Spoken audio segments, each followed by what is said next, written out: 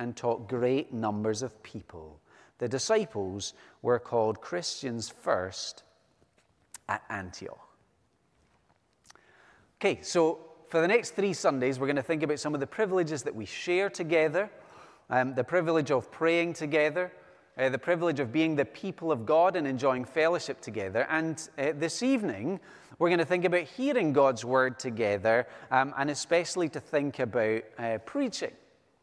But as we do that, I wonder if you can relate to any of the following. During a sermon such as this, on an evening such as this, do you ever, it's not intended to be a guilt trip, do you ever find yourself glazing over? That struggle to stay awake, perhaps daydreaming. Do you ever find yourself planning for the week ahead?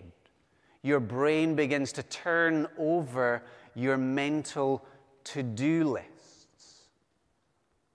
Do you ever wish the preacher was more, fill in your own blank? Do you ever find that you forget what was spoken about even before you've got out of the door? I imagine I am not alone in being able to recognize all of those in myself. I don't get to fall asleep as often as I used to because I'm up here, but I'm sure we all probably struggle sometimes. Why does it happen? There's probably many reasons. Sometimes it's because of our circumstances. Busy weeks, busy lives, we come tired. Maybe this is the one time we sit down. We've got nice comfy seats now. It could be a challenge. Perhaps it's because we're not used to simply sitting and listening for an extended period of time. It doesn't feel like anything else that we typically find ourselves doing. It seems very ordinary. Faith comes by hearing. By God's design, preaching matters, but it can be hard work to listen, regardless of who is doing the preaching. I want to suggest one more reason why perhaps sometimes we struggle with sermons and preaching. I think it's because sometimes we can easily forget what's happening, because it all seems so very ordinary at one level that we forget that actually what's taking place right now is extraordinary. And we need to think about that. The Second Helvetic Confession, sometime in the 16th century, has this statement: the preaching of the Word of God is the Word of God. The preaching of the Word of God is the Word of God. So what's happening as we gather in this setting is that God is speaking, Jesus is speaking to his church through a preacher. The preacher as instrument becomes a herald, the voice of the king, representing nothing less than the authority of Jesus. That in itself reminds us this is a big deal. It's like a really awe-inspiring thing for a preacher to recognize that as well. So as we begin thinking about these privileges that we have as a church, one of them is the privilege of preaching. Because by God's design, he would speak to us in a particular way as his word is proclaimed. And to help us to think through this, we're going to follow the progress of the church in Antioch. And we're going to see God's word at work in this young church. And then hopefully as we've laid the groundwork and we come to appreciate together, okay, preaching matters, maybe we remind ourselves preaching matters, we'll think about some practical suggestions for how we can then make the most of the privilege of God's word, of God's gospel being preached. That maybe we'll be able to focus and appreciate what's happening a little bit more. The first thing that I want us to recognize, and we see it here in Antioch, is that the Word, God's Word, creates the church. Okay, so if we visit Antioch in our minds for a few moments, it's a really interesting city back in the first century. In some senses, quite similar to Edinburgh, similar population, about 500,000. Obviously, it was a very different setting. It's kind of central western Turkey. A really important city, the third big city in the Roman Empire. And it was known for being really diverse because it was a popular trading spot. So there was large Jewish population there, but also a very large Indian population. There was a large settlement from Persia, even folks from China. There were all these trade routes, and then people began to settle in Antioch. So it was really diverse. And what we read about in verses 19 and 20 is of the gospel coming to this city called Antioch in Turkey, and we see the spread of the gospel. We see it geographically, don't we? Because it's moving from Phoenicia, from Cyprus to Antioch, but we also see it spreading culturally.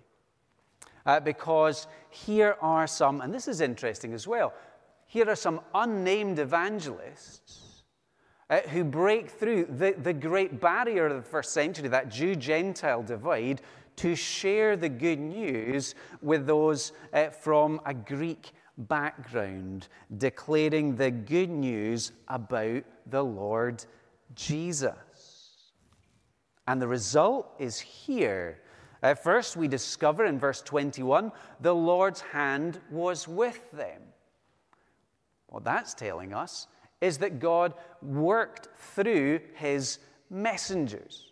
God's word is working, but working as his people are speaking God's word. He's working through the word of the gospel as it's declared.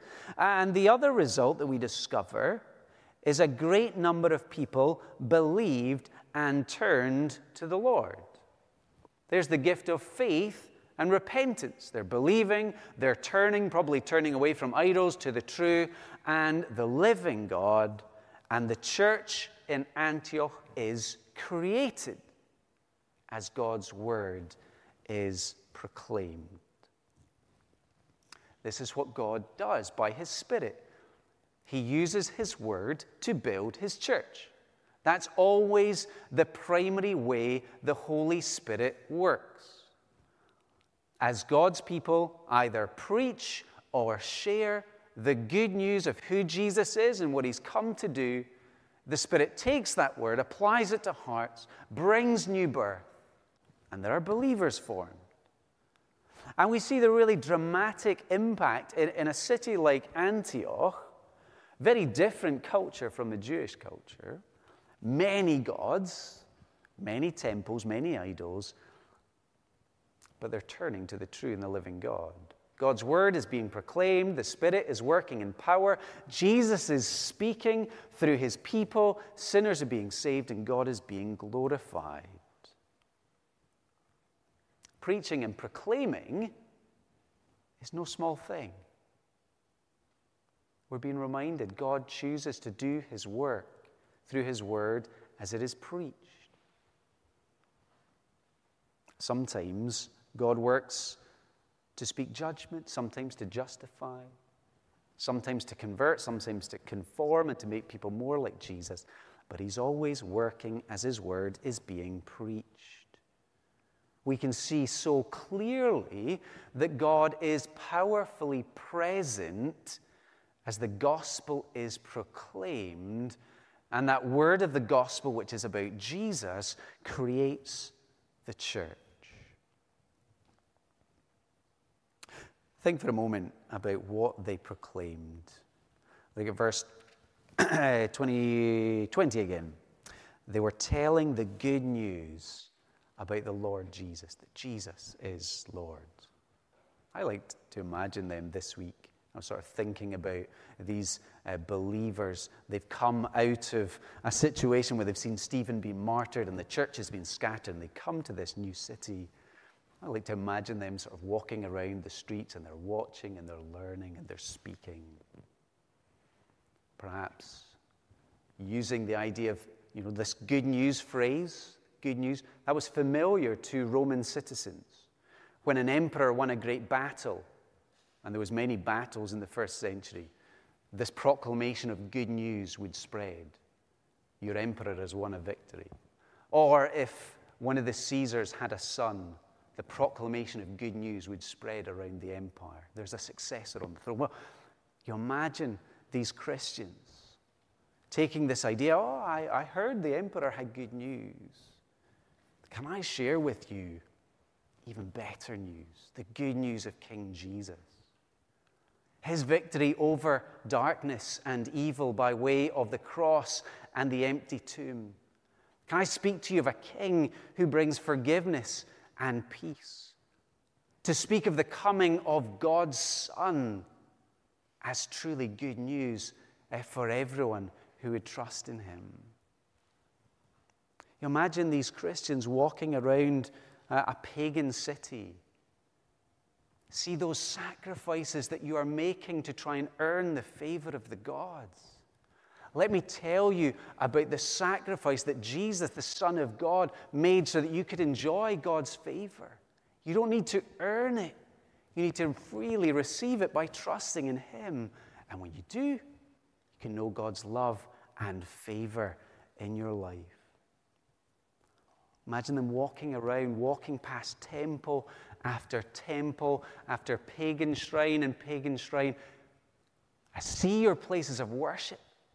Do you know that Jesus, when he walked this earth, he said that he was the true temple? If you want to meet God, you don't need to come here. You need to know Jesus.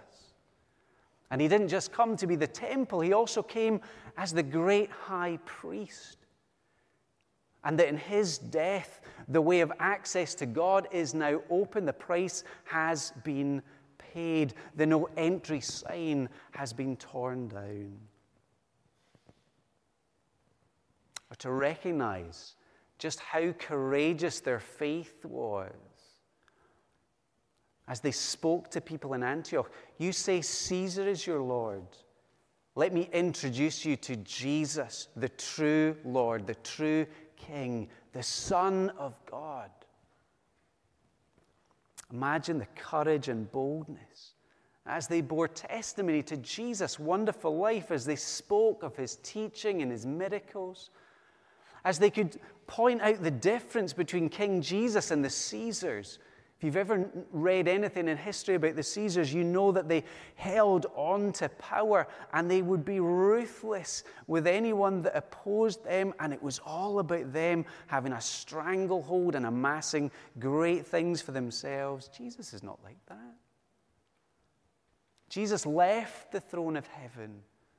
Jesus sacrificed himself for his people. This is a king unlike any other.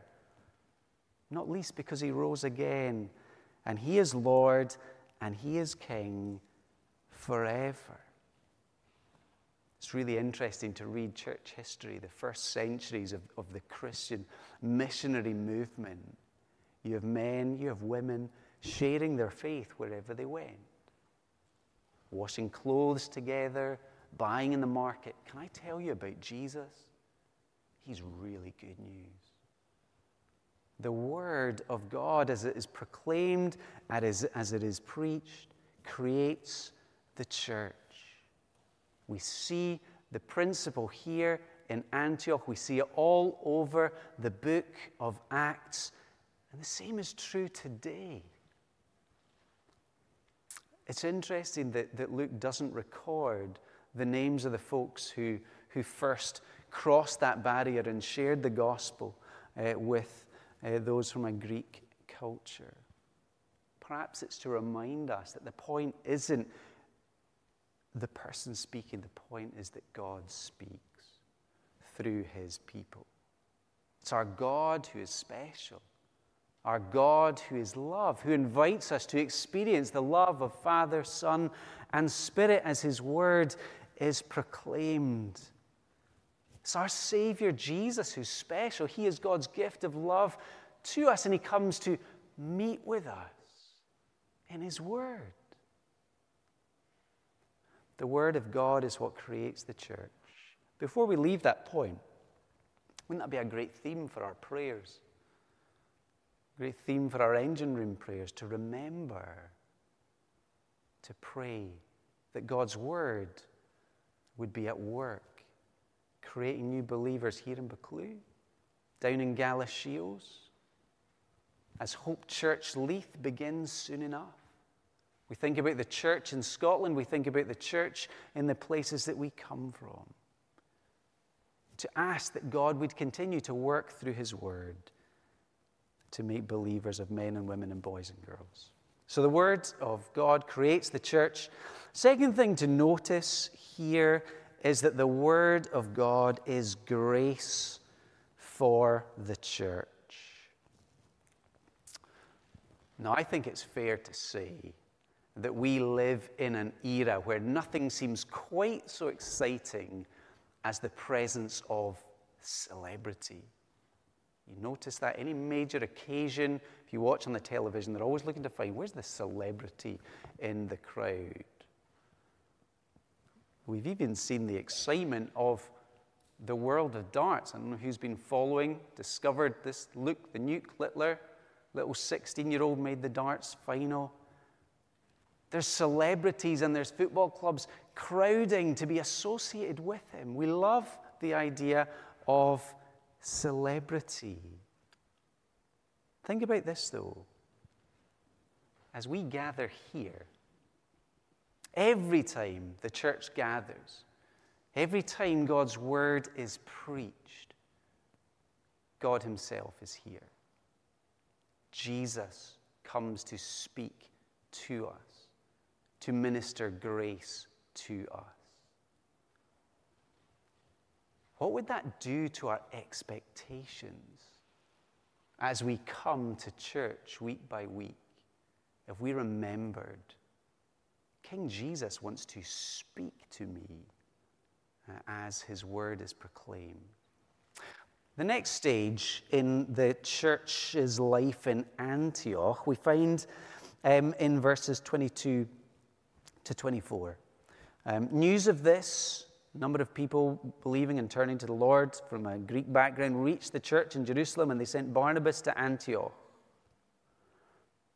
Wonderful choice. Sending a delegation to see what's happening. And we meet Barnabas, the son of encouragement.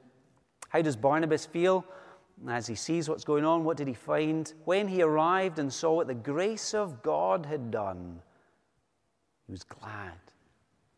That's what he finds. He finds that God's grace has been powerfully at work. Lives have been transformed. New believers have been made.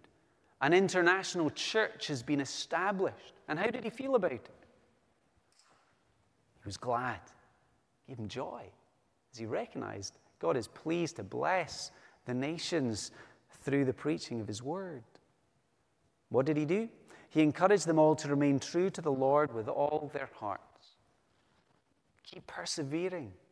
Keep going in your loyalty to Jesus as Lord, perhaps recognizing that things would be hard for them. We thought this morning about counting the cost as a follower of Jesus. Certainly hard in the first century. But grace continues to be poured out. We discover by the end of verse 24, a great number of people were brought to the Lord. Were they brought by Barnabas? In a sense, yes, but ultimately, no. It's the Lord who brings his people to himself. It is the Lord who is adding to his church as the word of the gospel is proclaimed, and all of that is grace. Michael Horton, a systematic theologian, says it this way: through his word, God is truly present in the world. And isn't that what we're seeing here? The word about Jesus is being spoken. Grace of God is being extended, and people are being changed. And it's a pattern that's highlighted by Luke as he records the early days and months of the church in the first century. So if you have a Bible, just to see this pattern, Acts chapter 4, verse 4.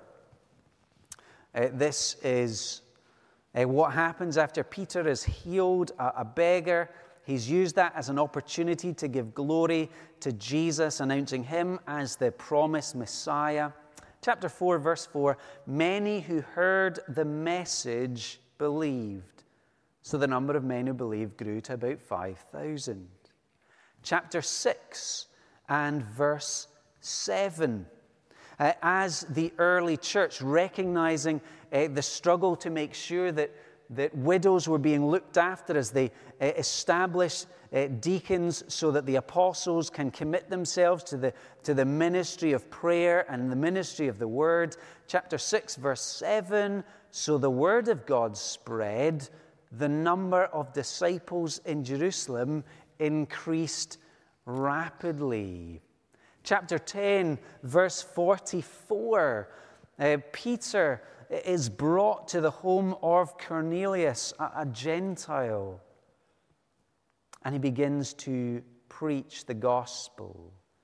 Chapter 10, verse 44, while Peter was still speaking these words, the Holy Spirit came on all who heard the message.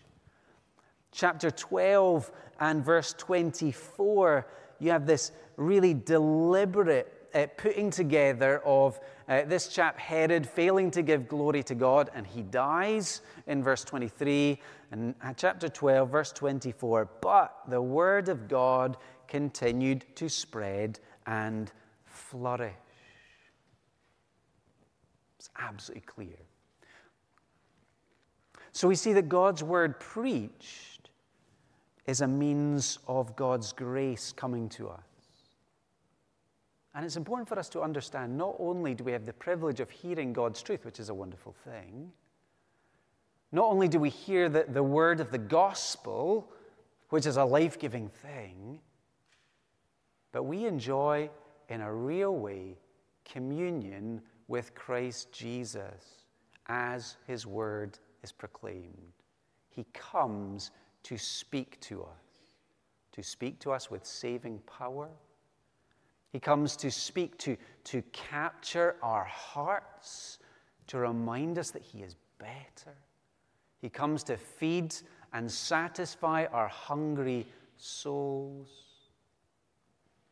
And so we pray, speak, O Lord, as we come to you. That just as Jesus, when he was being tempted, said, man doesn't live on bread alone, but by every word that comes from the mouth of God, we want to live by this bread, to be fed and to be satisfied. The word is grace for the church. One more thing to notice is that the word grows and matures the church, as stated in verse 25 and 26. So another thing that Antioch was known for, maybe this is where you can think about this, maybe it's a bit more like Glasgow than Edinburgh. Antioch was known for its wit, it liked its jokes and its comedy. And one of the things that Antioch liked to do was to give nicknames. So they would speak about I can't remember, we're never going to be able to say it now, the Herodianoi, Herod's people. They got a nickname. The Caesarianoi, Caesar's people.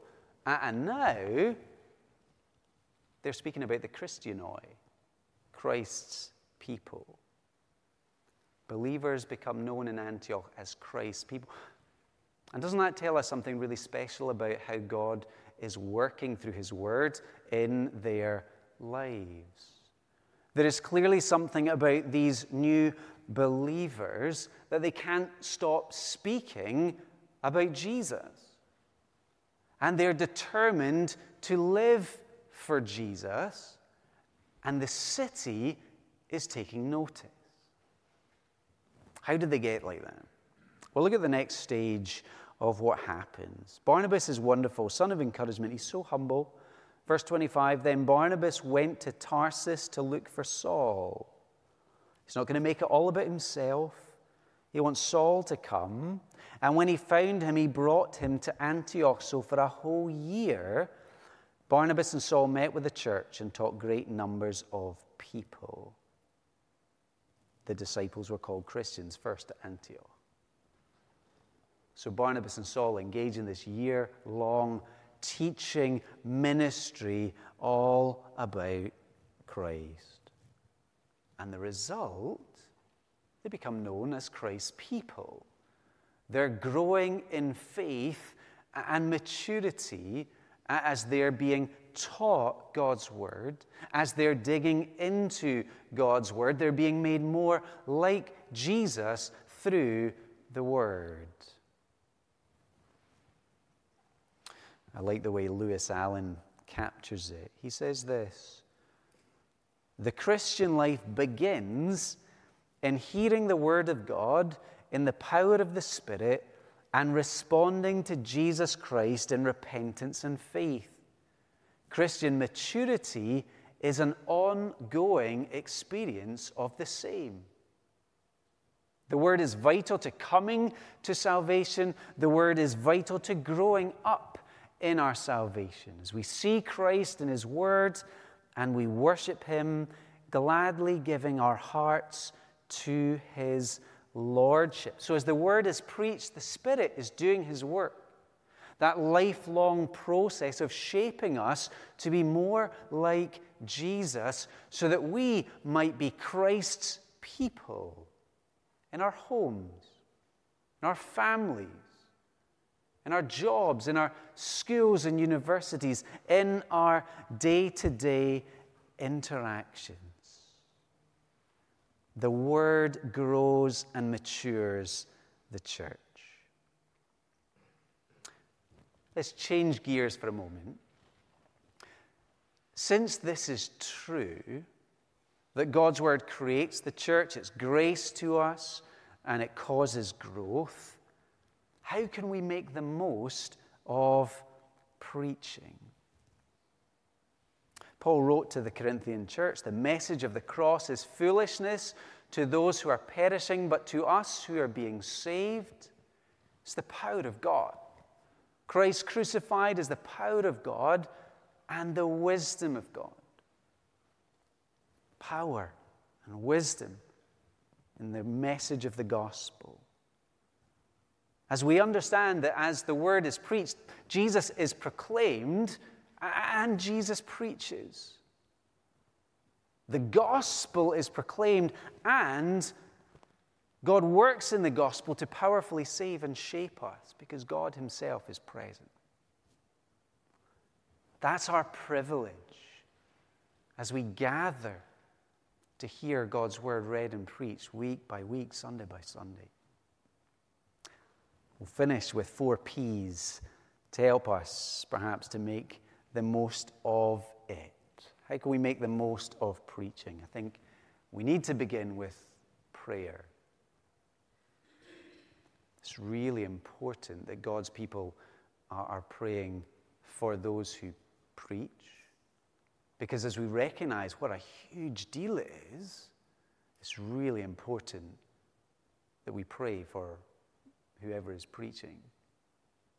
That they would have the appropriate time in God's word and understanding of it and the ability to communicate as God would want them to as best as we can. It's really important to pray for our own hearts, to be on guard against sin that would create a barrier so we don't want to hear the gospel preached, to pray that we'd have hearts that are ready to receive, that we'd be praying before we come to church, and also to pray after, so that the word wouldn't just disappear. Perhaps we'd pray it through as God would bring it to our minds. So we pray.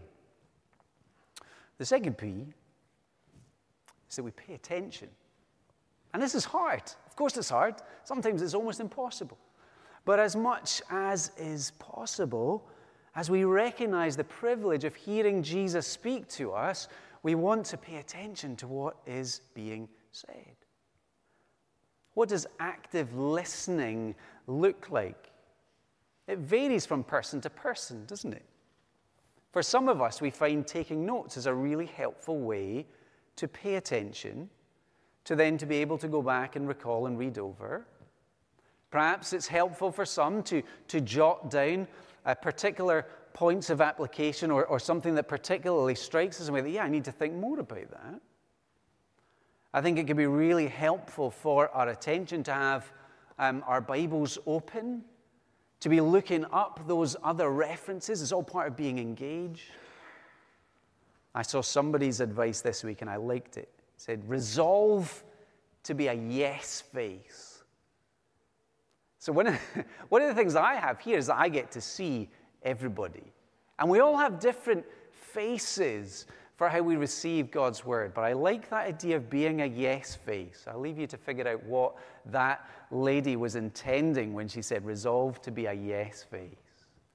But it's good to be engaged, isn't it?